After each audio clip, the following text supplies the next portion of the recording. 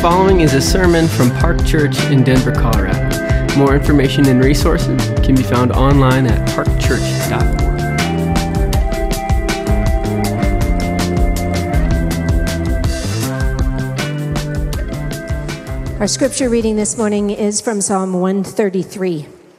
If you don't have a Bible with you this morning, there should be one in the pew back in front of you. You'll find today's reading on page 487. If you don't own a Bible, please take one home as a gift from Park Church. Again, we're reading from Psalm 133. A song of ascents of David. Behold, how good and pleasant it is when brothers dwell in unity. It is like the precious oil on the head, running down on the beard of Aaron, running down on the collar of his robes. It is like the dew of Hermon, which falls on the mountains of Zion. For there the Lord has commanded the blessing, life forevermore. This is the word of the Lord. Thank you, Deanna. Good morning. We're in a psalm that has been kind of stirring me up a lot over the past week. Things that are still kind of like on my mind and kind of God's doing in my heart. Stuff I have to pay attention to and I'm kind of in the middle of processing right now. I just feel my own weakness around a psalm like this, a really beautiful celebration of unity. I feel my own stuff kind of coming to my attention before God. And so I just want to acknowledge we need his presence. We need his spirit to work in all of us this morning. So let's take a minute and ask him to work among us. Jesus, we right now just want to say thank you for your grace towards us, your patience with us, your steadfast love, and your faithfulness. The fact that we get to gather on a morning like today with all the different journeys that have brought us into this space, that we get to gather and we get to know that you have a love for us, that you have grace towards us, that your mercies are new every morning. That we get to gather as your children, as a part of your family, is just a testament to your grace and to your mercy. And I pray that that grace and that mercy would be transforming our hearts to be the kind of people that show that to others. I feel my own need for it. I feel the need for us as a church family to grow in grace. Feel the need for your people across the world to grow in it. And our hope is that you would transform us to be people that put your grace, your love on display in all the ways that you've called us to in this world. And so we need your spirit even here and now. We thank you for the students that are a part of this community, for what they're going to be doing this next week. Would you pour out your spirit on them, that it be transformative and sweet, that community and friendship would be built, but also that you would grow them in their knowledge of your love in Christ, that you transform them as faithful followers of you, Jesus, that you give them resilient, sweet, deep, authentic faith in you and a deep relationship with you. Would you pour out your spirit on that time and protect them and watch over them all? We pray in Christ's name. Amen. Psalm 133 is an unqualified celebration of the unity of God's people. It's just a straight up celebration. Like the people of God would gather together and sing Psalm 133, and it's just celebrating unity.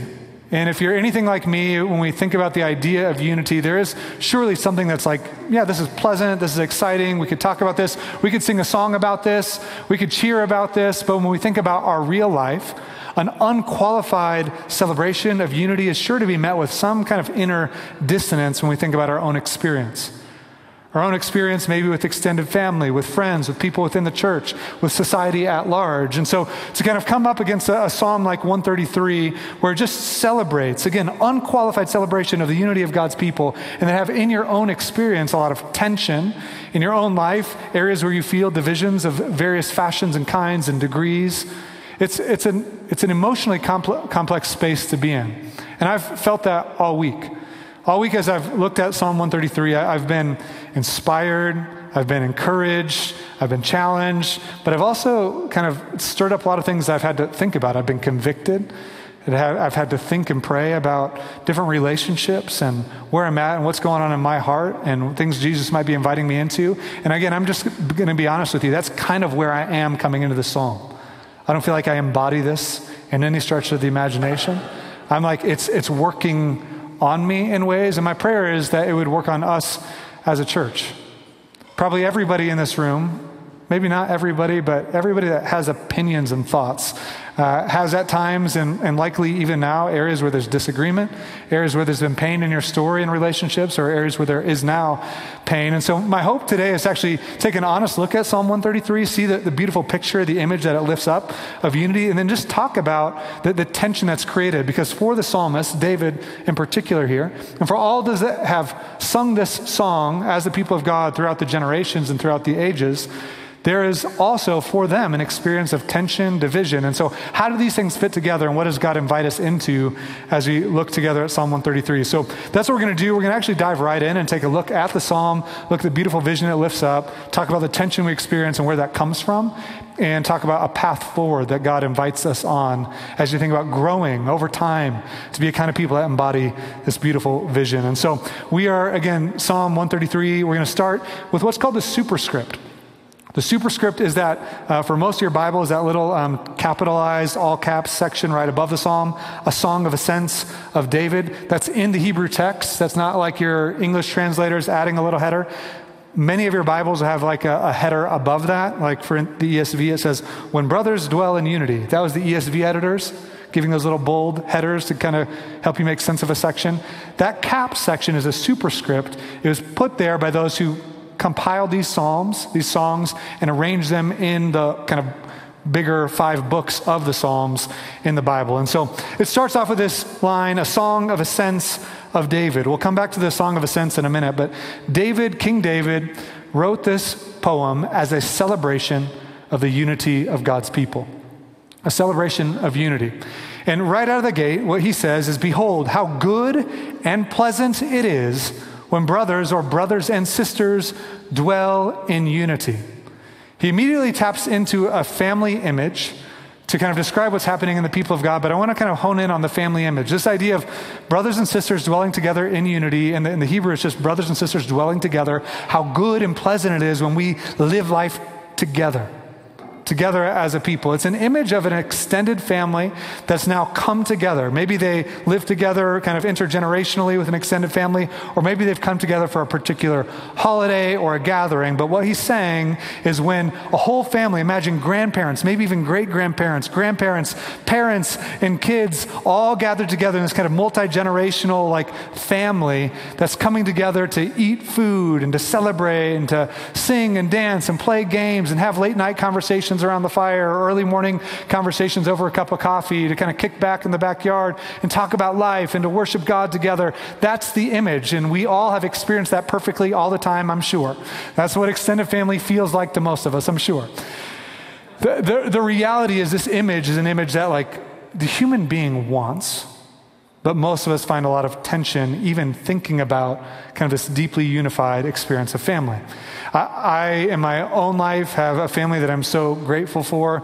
I had the blessing of being able to be with my extended family on my wife's side for a few days, a week and a half ago, in the Gulf shores of Alabama. Do you know there are beautiful beaches in Alabama? I didn't know that. Any southeastern people? Anybody from the southeast?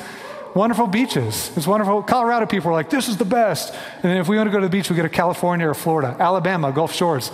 Beautiful. It was a wonderful time. And I went there. It was my wife's grandparents were there, kind of, again, extended family gathering. My wife's grandparents, her dad and all of her dad's siblings, and then all of kind of my wife and our generation, and then some 14 or so great grandkids all gathered together. And it was beautiful and it was fun. There was jellyfish and there were sharks and it was dolphins and beach and sand everywhere. It was great. And there's areas where there's tension, old feelings, old dynamics, old conversations, history. You can feel stuff present, and you feel when you bump up against it, and you know what's worth wading into and what do you stay away from, and you feel that, right? After those few days, we drove up 10 hours to the Smoky Mountains outside of Knoxville, Tennessee, to visit my family. My mom and stepdad recently moved to Knoxville, saw my family, my mom and my stepdad and my sister and my brother and all of their kids, all these 14 grandkids, 3 kids, 14 grandkids. It's a lot, big family already. And we were in the Smoky Mountains, and it was fun and it was exciting and it was beautiful, and felt felt stuff in my own heart that's rising up. I'm like, I've been growing, I've been becoming more mature, I'm growing as a differentiated person. It's going to be great. And then all this stuff is just at play in my heart, and I could feel it. And I drove 21 hours home from there. In one go, Gary? Yes, in one go. Get it done. One go. It's not safe. Drive safe. Take care of your family. 21 hours because my mind was racing about conversations. What should have I said? Should have I done that? Do I need to follow up there? Just stuff at play in my own heart. And so David's lifting up this image of this family dwelling together in unity. And it's, did he have any experience of disunity in his story? Well, yeah, he did. A lot. In fact, after he was anointed as king by Samuel, he was chased around, people trying to kill him for years before he was finally enthroned as king. David's own experience of his life was full of disunity. And so you have this image of King David in some moment, maybe it's his consecration and his installment, his enthronement as king. It's like all the tribes have gathered together and he's like, this is wonderful. We're all together. Nobody's trying to kill me, which is great. And this feels good and pleasant. It's beneficial. It's good. It's desirable. But David is experiencing that on the heels of a life full of animosity and pain. And we'll talk about this later. The future of his own family is full of division and breakdown all over the place. And even though he, in this moment, can say, as the people of Israel have gathered together in Jerusalem for this time of worship, he can say, this is good. This is beautiful. I desire it. He's lifting up an ideal and this taste of it. It's like, this is what your heart longs for. So he gives basically two metaphors to unpack it. Two metaphors. First one's here in verse 2. He says, it is like the precious oil on the head running down on the beard of Aaron, running down on the collar of his robes. And I must say, for the past 10 years, every time I've read this psalm, I can't help but think about Jason Jones. I just can't help but think about it. And so Jason, we've got a carafe of oil. I'm going to have you come up and we're just going to pour the oil on your head, let it kind of make its way down through your beard, all over your clothes. It's going to be great. You ready? No. Okay. It's this weird image, right? Is this about beard oil? Is this about like men's grooming, habits or something like that? It's a weird image. You're like, I don't understand. Like when I eat a greasy pizza, like getting it on my clothes is like, it's just done. Once there's a spot of grease, it's just there. And so what's happening here? Aaron's not just a random guy. Aaron is the first high priest of the people of Israel. He's the first high priest. And so what David's doing in this moment, he's experiencing the unity of the people of God. And he's like, this is beautiful. How good and how pleasant is it when all the people of God come together and there's unity. And it's like he remembers a time in the kind of way back annals of Israelite history where the people of Israel had come out of slavery in Egypt and had come into the wilderness around the mountain Sinai. And around that mountain, they're given instructions to build a tabernacle, which is where the presence of God would be among the people. And all the people gather around in all these tents, all these tribes of people, hundreds of thousands of Israelites gathered together, and they are going to be in the presence of God. And to mediate the presence of God, they appoint a high priest, Aaron, and they give that high priest all these kind of like garments, these symbolic kind of beautiful garments that represent the presence of God, but also the representation of the people of Israel. And so Aaron, the high priest, has, again, these robes and this ephod, and he has a breastplate, and on the breastplate is written the 12 names of the 12 tribes of Israel. He's going to represent the people to God and God to the people, and he alone is going to go into the Holy of Holies before the presence of God to mediate on behalf of the people. And to prepare Aaron for the presence of God and for this purpose of mediation, they would anoint him with oil. And so they took this oil and they poured it over his head to symbolize the presence of God and the consecration for a specific purpose. And so it pours on his head and it goes down his beard and it goes off his beard onto his robe, onto this breastplate, symbolizing this idea of the presence of God with his people, unified by a singular representative. unified around Aaron. And this image for David is as the people are gathered together in the presence of God, that presence of God in that unity is an experience of beauty, of nearness, almost like the way things are made to be. God with us, we with him, we are his people, gathered together, unified around his presence. And David, when he sees generations later the people of Israel gathering, he's like, it's like that moment. It's like that moment again. We're unified in the presence of God together. This is what life is. This is beautiful. And he moves on to his second metaphor. He says this, it's like the dew of Hermon, which falls on the mountains of Zion. So in the text, it's the dew of Hermon, which goes down to the mountains of Zion. Goes down to the mountains of Zion. Hermon, Mount Hermon is a mountain over 9,000 feet of elevation on the modern-day borders of Lebanon and Syria. And it is the highest mountain in the region. And it gets 60 inches of precipitation every year. If you're not familiar with like precipitation levels, Denver on average will get about 15 every year, about 15. This year, by the way, we're almost there at the end of June, which is wild. Did you know this month we've had over 5.2 inches of precipitation in June, and our average in June is 2 something. And we just broke the all-time record in recorded history for the most precipitation in Denver ever. The previous record was 4.96 inches in 1882. Isn't that crazy? It's crazy. A lot of rain. You're like, I know. Hey, was anybody at Red Rocks on Wednesday night at that? Did you see that? That was wild. Anybody have their car shattered? Yeah, I talked to a few people in the 9 a.m. Windshields shattered. Hail was crazy. This rainfall and the kind of excessive precipitation that's come even in the front range of the mountains makes its way off the mountains into Denver, into the rivers, the tributaries, the streams all around. In fact, in my neighborhood on Thursday, all that rainfall from Wednesday plus the snow melt contributed together to take this little stream that you could kind of like jump over, and it made it into this like 30 feet wide, I don't know how long it was. It keeps getting, every service it gets bigger. If we had a 5 p.m., it was like 150 feet across. Fish stories. So anyway, but it filled up all the underpasses. It was wild. It was wild. There are areas in my neighborhood that were just like big old ponds, and friends who had their basements flooded. It was a lot of precipitation. That was precipitation that, yes, came on Denver, but those streams, it's coming from the mountains. It's making its way with snow melt and precipitation, making its way into the region. It's going to bring water for the whole Front Range to the eastern plains of Colorado. And that's what's being kind of the vision of what's happening here, is that the precipitation that would fall in abundance on Mount Hermon would make its way down the Jordan River Valley Basin and bring flourishing life all the way as far as Mount Zion in Jerusalem, 140 miles south. 140 miles south. So what God's doing, and in the kind of Old Testament history, water represented the life-giving presence of God.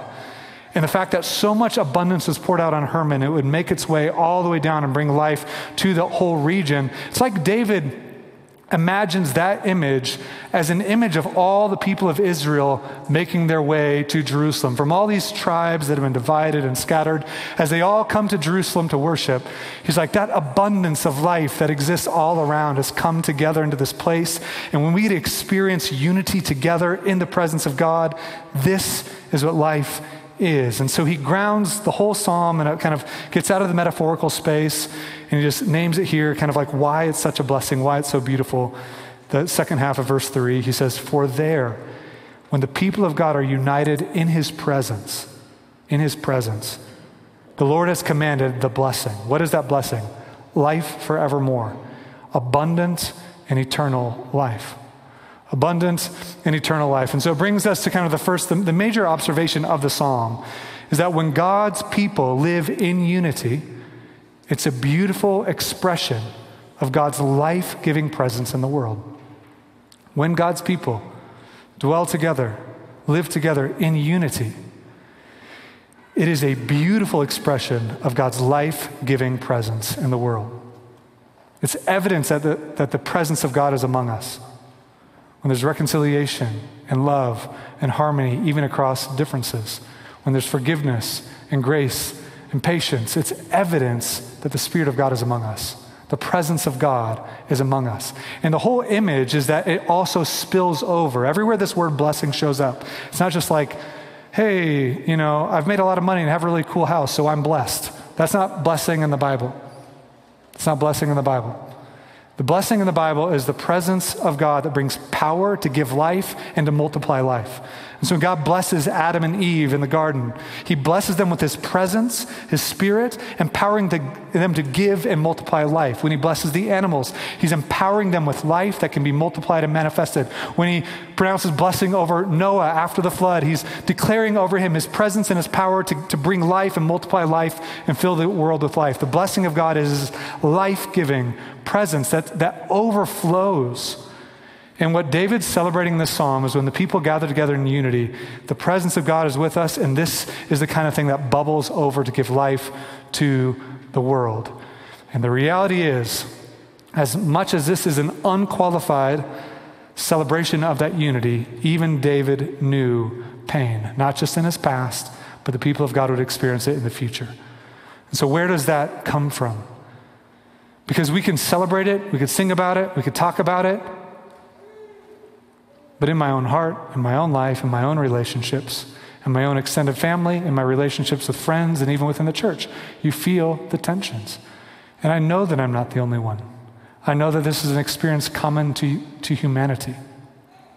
So what do we do? Where's this tension come from? Second observation, we'll talk about this from the kind of context of the psalm. This God-intended unity is destroyed by satanic schemes and our sinful hearts. Satanic schemes and sinful hearts. The satanic schemes shows up all across the Bible, but it's also right there from the very beginning. In the very beginning, in the Garden of Eden, you have that experience of the life-giving presence of God with Adam and Eve created in unity, and there's this unity with God and unity with one another, and it's beautiful and it's abundant, and it's the way things ought to be. And into that experience comes the Satan, the accuser, the deceiver. And he schemes not just to divide Adam and Eve, but first to separate them from God. First, to separate them from God, to find their own way to establish joy, their own way to establish life, their own way to establish satisfaction, their own purpose, what they can do to exalt themselves apart from the reign of God. And so humanity buys into the schemes of the Satan, the devil, the deceiver, and buy into that scheme, push away from the authority of God who's told them not to determine for themselves what's right and wrong, but to trust that God knows what's right and wrong, and to trust his authority, his way of life over their own hearts, their own thoughts, their own philosophies, and what they think is right. And so they push away from God's authority. They start doing things in their own way, and it leads to a separation from God. In that experience of a fundamental separation from God, now division starts being experienced between one another. In that place where they are now separated from the God of love, separated from his grace, separated from his presence, separated from his power. As they're separated from that, they're forging their own sense of identity, elevating their own values, their own thoughts, their own perspectives, their own desires, their own cravings at the expense of others, and it leads to pain. Adam and Eve experience division, there's pride, there's shame, there's blame shifting. Adam and Eve have kids. Cain and Abel are the first two sons born to Adam and Eve, the first brothers that did not dwell together in unity. Cain killed his brother Abel because of his jealousy towards Abel. Longer story, but that division kind of precipitates a whole experience of division between people groups. East of Eden, apart from the presence of God, people groups divided against each other. You see that work its way all the way up to Babel, more division. And then God calls the people, through Abraham, to establish his presence on earth. And Abraham has Isaac, and Isaac has two sons, Jacob and Esau. Division shot through the experience of Jacob and Esau. Deception, lying, conniving, stealing, manipulation. Jacob steals the blessing from his brother Esau, becomes the founder of the people of God. His name's changed to Israel. He has 12 kids. The brothers, the older, really 10, take Joseph, the 11th, and they betray him out of jealousy. They lie, they sell him into slavery. It's how the people of Israel end up in Egypt. In Egypt, after 400 years in slavery in Egypt, they're finally redeemed through the waters of the Red Sea by the blood of the Lamb. They come into the wilderness, more grumbling, more division, more pain. Then you get to the book of things like Joshua and the Judges, division, pain, deception. And they're like, we need a king. We need a king. That's going to unify us. And so you have King Saul. King Saul does great for like a hot minute, and then turns his heart, decides he's going to lift himself up against everybody else. And so God's like, that's not my king. I'm going to get David. David and Saul, incredible division. And then finally, Saul's off the scene. David's enthroned as king. There's some unity. And he's like, let's write a song about it. let's just capture this moment. Let's capture this moment. This is great. There's unity. Nobody's trying to kill me. We're all together. Good. Okay, moment's done. Now David's kids are betraying one another. Absalom betrays David, kicks David out of his own kingdom. There's a scene in the Psalms where David sings about fleeing out of Jerusalem like barefooted and weeping. He's been betrayed by his own son. His sons divide. Absalom eventually dies. Solomon takes the throne. It's good for a second. Solomon's kids divide the kingdom. There's a civil war. It's divided into the northern tribes, call them the kingdom of Israel, and the southern tribes, the kingdom of Judah. That division stands for centuries and generations, pain, animosity. And Psalm 133 just sits there in the Hebrew Bible, as this like testimony to what it could be in a world where it's not what it's like. It's not what it's like. And that tension, that pain exists. And we can talk about it in the history of Israel, but when we start getting like honest, it's easy to talk about it in my own history and in your history. We feel it. All across the Bible, there's this evidence that disunity continues to be empowered by spiritual opposition and our own sinfulness. Spiritual opposition and our own sinfulness. There's a number of passages. I think of this one from 2 Timothy chapter 2. The Apostle Paul is writing to Timothy right before Paul's death. He knows he's about to die. He's about to be executed because of his faithfulness to the gospel. And so he writes to Timothy, his young apprentice, and he says this. He says, so flee youthful passions. And I want you to hear that word, youthful passions, because we are, broadly speaking, a youthful church. And it's good to know that there are youthful passions that are immature. And I'm not saying you're immature. I'm saying we have a lot of immaturity among us in our youthfulness, things we still have to learn. Things that God still needs to grow up within us. Some of that takes time. And so Paul says, Timothy, young man, flee those youthful passions and pursue righteousness, faith, love, and peace, along with those who call on the Lord from a pure heart. Have nothing to do with foolish, ignorant controversies. You know that they breed quarrels, and the Lord's servant must not be quarrelsome, but kind to everyone, able to teach, patiently enduring evil, correcting his opponents with gentleness. God may perhaps grant them repentance leading to a knowledge of the truth. Notice that unity and quarrelsome are here, and unity is not a truthless unity. It's a gentleness and a humility and a kindness even around disagreements, even around things that need to be talked about and addressed. A gentleness and a kindness. It says, God may perhaps grant them repentance leading to a knowledge of the truth. And listen to this, verse 26, 2 Timothy 2. And they may come to their senses and escape from the snare of the devil after being captured by him to do his will. He's pulling together your own sinful passions, our own sinful hearts, and the schemes and the snares of the evil one who wants to capture people to lead to division that tarnishes the reputation of Christ in the world.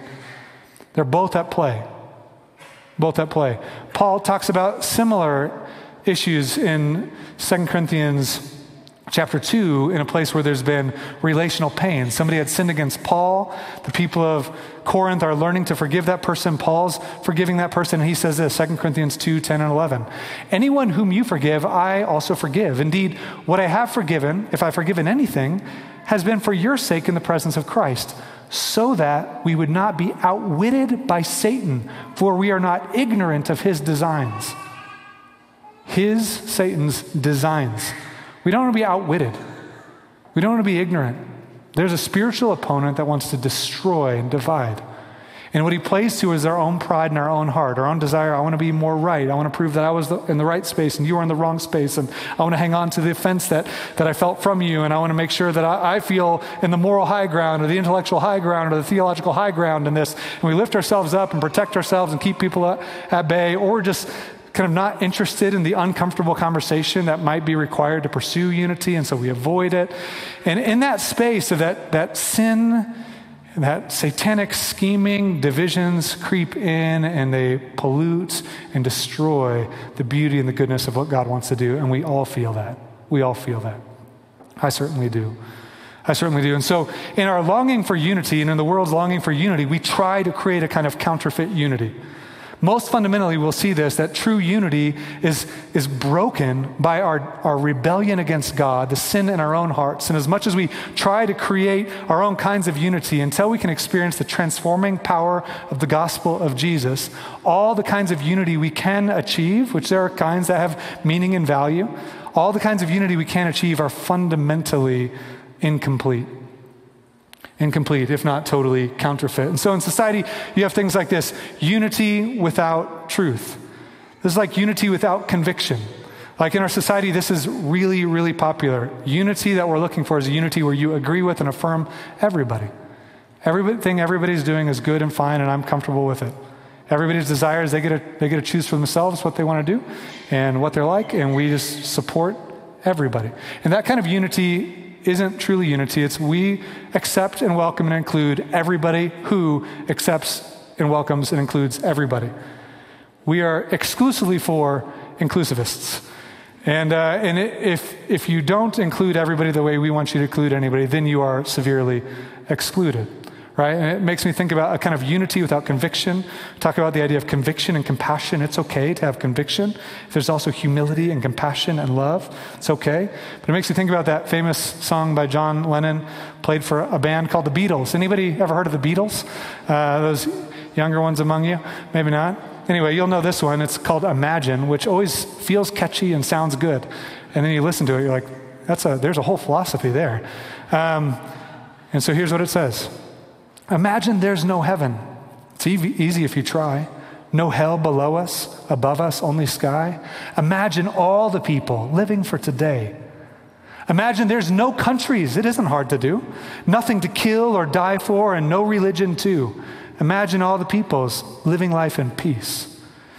You may say, I'm a dreamer, but I'm not the only one. I hope someday you'll join us, and the world will be as one. Last verse says, imagine no possessions. I wonder if you can. No need for greed or hunger. A brotherhood of man. Imagine all the people sharing all the world. You may say I'm a dreamer, but I'm not the only one. I hope someday you'll join us and the world will be as one. It's a beautiful song, musically brilliant, can stick in your mind forever. The philosophy there is like, if we don't believe anything or desire anything, if we don't have anything, we don't mark anything, and we're all just good, it'll be great. It'll be great. But you live in a world where there are differences. You live in a world where there are possessions. There are societies. There are ethnicities. There are experiences. There are boundaries. And there are ways to honor those differences and still experience unity without absolving them all. And so the world's looking for a unity without truth. The world also looks for kind of a unity without justice. A unity without justice. This is a kind of keep the peace unity. Don't rock the boat. Don't mess up the waters. Like, let's avoid conflict. For the Enneagrams 9 among you, this is like the dark side of your life. And the kind of like, and I feel it in my own heart. I feel it in my own heart that's like, man, I just want everything just to kind of be okay. Okay for who? Okay for me? If it's okay for me and it's okay for you, are we paying attention for the people for whom it's not okay? Dr. King famously said, kind of true peace isn't the absence of tension, it's the presence of justice. It's the presence of justice. There are things that need to be challenged. There are things that need to be spoken up against. There are things that need to be confronted. There are hard conversations in your own relationships that you ought to have. And avoiding those isn't biblical unity. Maybe cowardice, maybe fear, maybe just a longing for comfort, a general disposition kind of like away from hard stuff. And I resonate with that. I've created more pain in my life by avoiding hard conversations. I've created pain in our church by avoiding hard conversations. This is real. It's my own sin and the junk in my own heart. And I imagine many of you are the same. We let these things kind of fester. It's kind of unity without justice. And the last one would be unity without depth. Unity without depth. Unity without depth would be The kind of unity where it's like everything feels good, but we know there are just certain things we can't talk about. And we just kind of agree to not go deep, right? I was at the Denver Nuggets parade, me and 3 of my kids, not last week, the week before. It's a fun time. We were at 17th and Market, seeing everybody go by, cheering, yelling. It was fun. There was joy. Everybody was kind of like pumped and plastered at the same time. And then like hundreds of thousands of people made their way into this one little area, Civic Center Park downtown. And it's like fun, celebration, laughing, joyful. And as everybody got more, and I've got my 3 kids here, and people are just pushing and fighting, I was just like, I'm about to go to blows with people. I'm just like, get away from my kids, like stay back. I'm like, my mind's reeling, I'm just about to fight. I'm like, okay. Lord Jesus, and we left quickly because it was just not a good situation. It was not wonderful because as much as we were all united around a love for the Nuggets, it's not like there's these transformed human hearts that were deferential and giving room for everybody else. And no, why don't you go ahead? And I'd rather you have a great view. Oh, are those your kids? Let me clear out a little space so they can see the stage. There was none of that business. And my guess is if you would have taken like any other topic besides our kind of like love for the Nuggets and put it into the space, it would have created chaos and wars and fighting and strife. So we can unite on this level, but there are so many levels we weren't united. We weren't united. And so it was shallow. And my guess is for a lot of us, even with extended families, there's that kind of experience. We know, right? We've learned over the years, there are things we can talk about, and there are things that if we want to have a relationship with one another that we probably can't touch. And so it feels kind of shallow. Is that what David's celebrating in Psalm 133? No. He's celebrating something so much deeper, so much richer. So what's the path forward? There is no true unity when we don't deal with the fundamental issue. The fundamental issue is our sinful hearts, our separation from God, the insecurities we carry around with us as we try to navigate through life apart from His presence and apart from His love, which is actually here in the psalm. I said we'd come back to this phrase, a song of ascents. David's psalm, written around probably in the 1000 BC area, was later collected and gathered into a collection called the Songs of Ascent, which became a songbook for the people of Israel as they would 3 times a year take pilgrimage feasts back to Jerusalem to the temple. And they would sing this, and like, we want this one in our songbook when we're making our way back into the presence of God. And as they're coming back into the presence of God, it's not just for like a general holiday or celebration. They're coming back to honor God, to offer sacrifices, and to remember His mercy and grace towards them. And there's something about the presence of God and His mercy and grace towards humanity that begins to heal the human heart. And even here where it shows up in book 5 of the Psalms, the psalmists knew that even the kind of kingdom experience of David was a foretaste of some place where this whole story is headed. They're longing for a better kind of king. They're longing for a better kind of kingdom. And so they'd sing this in anticipation. When's that new king going to come? And in the person of Jesus, the king did come, and He came, and He showed love and humility and service and grace, and He started inviting around Himself people from all kinds of backgrounds. He invited around Himself people from the northern tribes and from the southern tribes. And He invited Samaritans to come to Him. He invited people that were the religious elite, and He invited the people that were seen as morally compromised to come and experience His love and His grace. He invited the Roman oppressors and the Jewish oppressed to come and experience His loving, healing grace. He invited the tax collector who had saddled up with Rome to make money off of their oppression. And He invited the zealot who wanted to kill the tax collectors and the Romans into His little inner community, His small group of friends, to experience in Him His healing, love, and grace and mercy. And then when they were all following Him and fumbling their way forward with their own sinful hearts, they watched Him give His own life on a cross to atone for the fundamental error, our own sinful, broken hearts that are determined to live life on our own terms, our own way, protect ourselves, exalt ourselves, defend ourselves.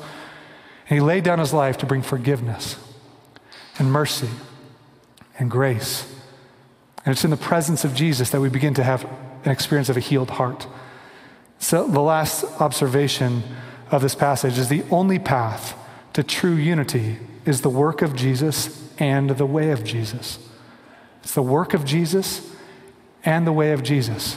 I think it was Charles Spurgeon who famously said, "The ground is level at the feet of the cross." When you begin to realize how broken, how sinful, how messed up my own thoughts and my values are, how wrong I've been in so many ways, it begins to have this humbling effect where you begin, over time, to see more and more of the stuff that you bring into relationships. I will tell you, on my drive home and over this past week, it's been a humbling realization yet again. It's not the first time I've realized this, but it's getting deeper and deeper, to know that a fundamental issue at the center of the tension I feel with my family, maybe the central issue, is me. It's my own pride. It's my history of pride. It's my history throughout as I think about the way my pride, my self-protective, my insecurities have worked themselves out over years on my brother, on my sister, on my family. It's humbling. What I want to think about is what they said and where they're wrong and how could I say this better and how could I prove that I didn't mean that and how do I... And what God just keeps saying is like, hey, there's a big old log in your eye and you need to focus there. And I love you.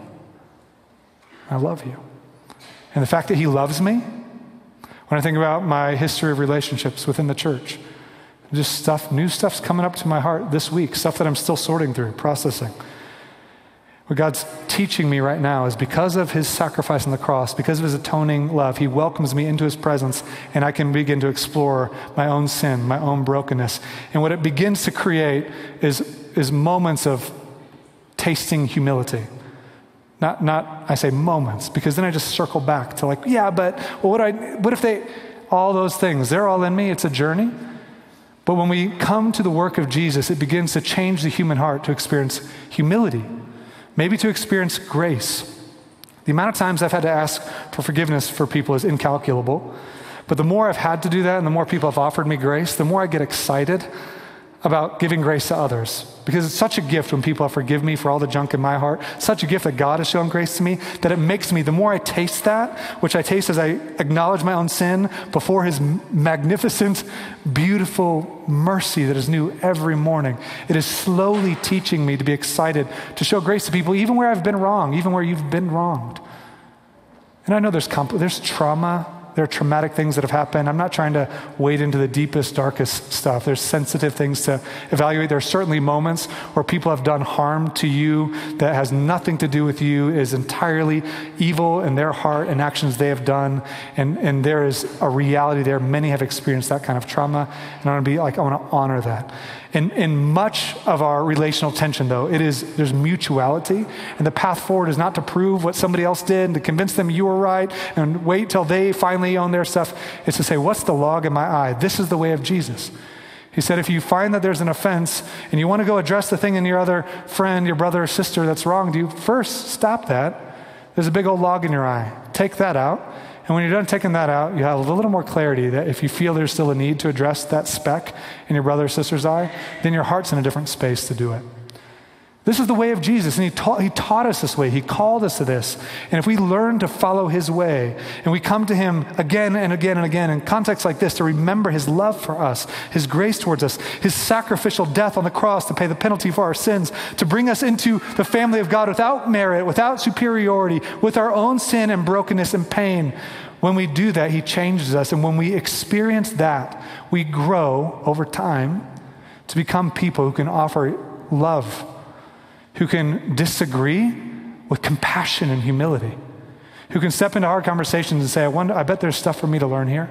I have no sense that I figured it all out. How could I? I'm just like a guy fumbling my way through life. Like, I bet there's something for me to learn. I bet there's more I don't see. I imagine the rabbit hole of the sin in my own heart is deeper than I yet even can fathom. And I'm willing to explore it because God loves me. That's wild. And when you do, you can step into those spaces with increasing gentleness. I am a baby on this journey, but we get to do it together. We get to be on the journey together. So will we mess up? Certainly. Are there probably broken relationships in your own life and in your own history in the church or in your small group, even in our own community? No question about it. Can we learn together to come to Jesus, to consider what he's done for us, and to learn how to follow his way over time, to become the kind of people that can experience his presence and his power and then offer that to the city around us? Offer that kind of spiritual power of a community that's learned to love one another. This is what Jesus prayed for his people, that we'd be one, just like he and the Father are one. It's what he said. It's how they're going to know you're my disciples, by the love you have for one another. And our prayer is that over time, we'd be able to do this. And we can do it with hope, because this is where the whole world's headed. In the resurrection of Jesus, he began to show that he has the power to reconcile and to redeem and restore everything. It's where it's all headed. It's a journey that is humbling, but it's beautiful. And we get to be on it together. May God help us to be on that journey. And may his glory shine through the reconciliation, the unity, and the love that he cultivates in our community. Let's pray. Jesus, we need you even now. I need you even now. I just feel how far I have to go. So we thank you for your patience. We thank you for your Holy Spirit, the way you convict us. We thank you for your word, things like Psalm 133 that show us a different way. And Jesus, we thank you for your death and your resurrection. We thank you for the hope that we have. Would your Spirit even right now begin to work in our hearts? Where are things you need to change in our hearts, would you help us to be open to that? Where there are actions we need to take, steps we need to take towards relationships, would you help us to have wisdom in that? And would you pour out your Spirit, protect us from the evil one who wants to divide, who wants to get us spiraling in angst and anxiety and fear and anger and bitterness. Would you protect us against his schemes by the power of the Spirit? We just give you thanks that we don't have to be afraid that you'll give up on us, that you'll stop being patient with us. Your mercies will run out on us. We don't have to. We don't have to be afraid because of Jesus, because of what you've done. And so we give thanks to you, Christ, for your steadfast love. It's better than life. Help us to praise you for it. In Christ's name, amen.